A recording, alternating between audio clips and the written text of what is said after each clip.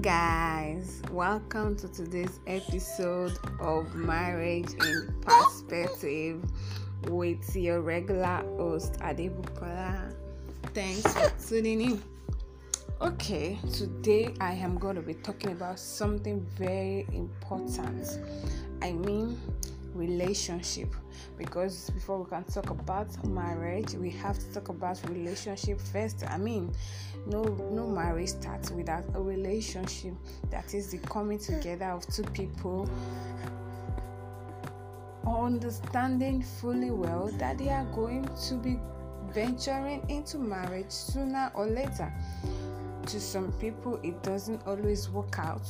Maybe after a while, and they realize that they don't connect in some things, and then they feel like, okay, we should go our separate ways.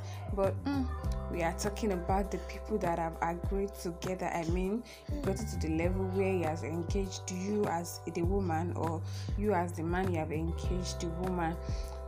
That is what we are going to be talking about today. What are the basic things you should make sure are in place in a relationship? Those are the things we are going to be looking into.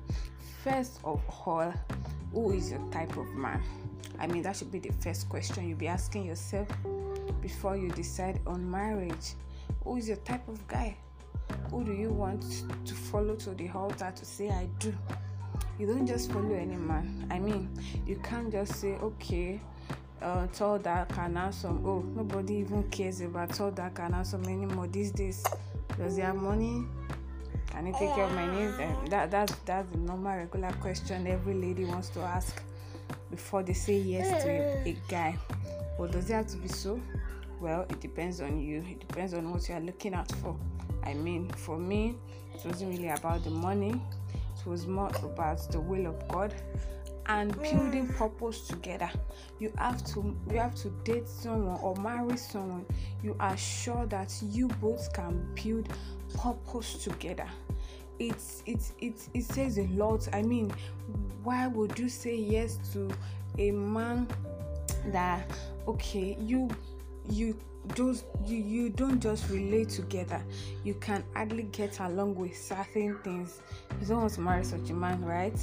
Okay, so it should be like it's not necessarily you people doing the same thing, but you complement each other, and that's what marriage is all about.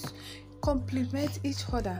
That is, if you are saying A, he's saying B, and then you are moving to C. It is not like he's saying A, you are in F, and then you both cannot relate the A and the F together, and then you are so confused about, okay, what do we do on this issue? How do we get to agree? Sometimes it's very hard. It's very hard to go along with such a thing. You don't want to encounter that in your marriage. So you have to say, who is the type of guy I want to say yes to? Is he a guy that my own purpose would complement his, or his own would complement mine? For you to go for a type of guy, your own purpose, his own purpose would complement yours. Must be a guy that is not so, like, he doesn't care so much about who gets to be seen on the mainstream. Some guys wouldn't allow that. Patriarchy is something we get to deal with in this side of Africa. So many guys want you to be the one indoor, while they are the ones people get to see. They say mommy is in the kitchen cooking rice and daddy is there. You know what I mean? Yeah. So you've got to deliberate so much on that and decide if it's okay with you. You get? Some people make their money from being at home, while some have to go all the way out before they can make their money. Some become celebrities. Some don't have to become celebrities before they make their money. Most times it's not about making money. To some people, it's not about making money. I just don't want to be idle.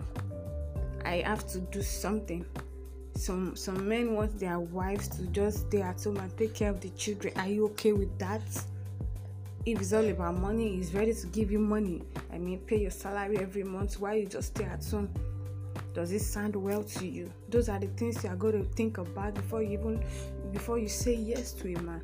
Those are the things you are looking out for in a man. Which type of a man is he? What are the things that influence his decision? Why does it take some certain steps? Do you get? So I would say it's better you start as friends if you are not yet in a relationship, and if you are, try something like engaging. Yes, engage one another in conversation that would trigger those things, because it starts from there. Nobody should say a man would change when we get married. No man changes when you get married. It gets more complicated. It gets to show you his real self. Okay, some are lucky. They find the bone of their bone, the flesh of their flesh, everything goes smoothly from the beginning till the end. I mean, all well and good. But it doesn't go like that for everybody. So in your own case, you have to decide how it will go for you. Of course, you get to involve God in everything you do. So in every decision you are making, you get to involve God. Well, that makes it easier. Because if God is saying this is the one, He must have seen something in him. So that's it. So for some ladies, they have like 4 to 5 suitors. And they go, oh God, which one? God, which one? And if you are not so lucky to be the type that hears clearly from God, you got to be looking out for signals. Okay, what's God saying about this one? What's God saying about that one?